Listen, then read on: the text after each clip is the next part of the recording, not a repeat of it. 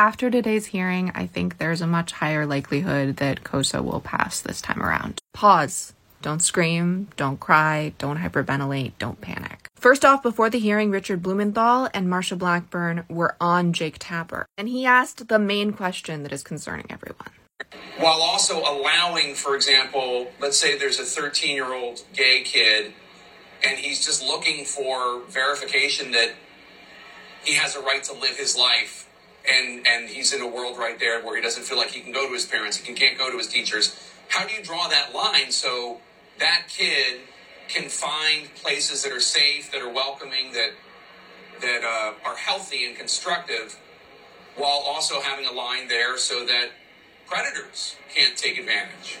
That's exactly right, and that is why having safety by design and these children being able to have visibility into those algorithms is so vitally important. And it's one of the reasons that Senator Blumenthal and I have spent so many years working on this and engaging so many different groups and listening to them, sitting down and hearing from them, so that we put in place these guardrails so that the internet is going to be a safer place. These platforms are going to be a safer place for all children.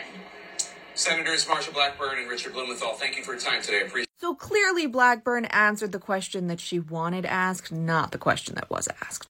But I think it's worth mentioning that the question was asked. It is valid for parents to fear predators. It is valid to think that teenagers sometimes can't tell. And I know that because I was really lucky, but I gave out information I never should have. And I was in a lot of scenarios that could have been extremely dangerous. I get wanting to protect your kids online. I get why all of these parents are scared. And on top of that, hate speech and bullying. I can handle the hate I get, but not everyone can. So yeah, there need to be guardrails. I think it's really important to remember that the big fears are based on Heritage Foundation's hopes. They're not based on the bill, they're based on the implementation that has not happened. This is also a new bill. Things are a little different than the last time. But I think the really important thing is to keep bringing up what Jake did. Instead of telling your senators, don't sign this bill because that's not going to go anywhere anymore. Give them solutions within the boundaries. The bill isn't inherently bad, but it has to be tweaked. And you can do that by contacting your representatives and tell them why you need access to these socials. Your queer story, your mental health story, your abuse story. That without that access,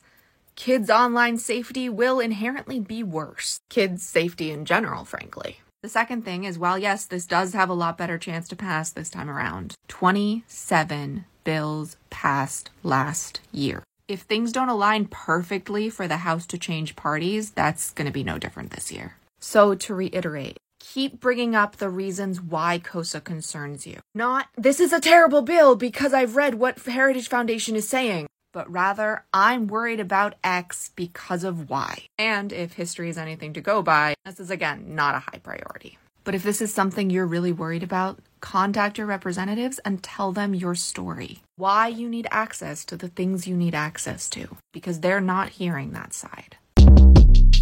Short Cast Club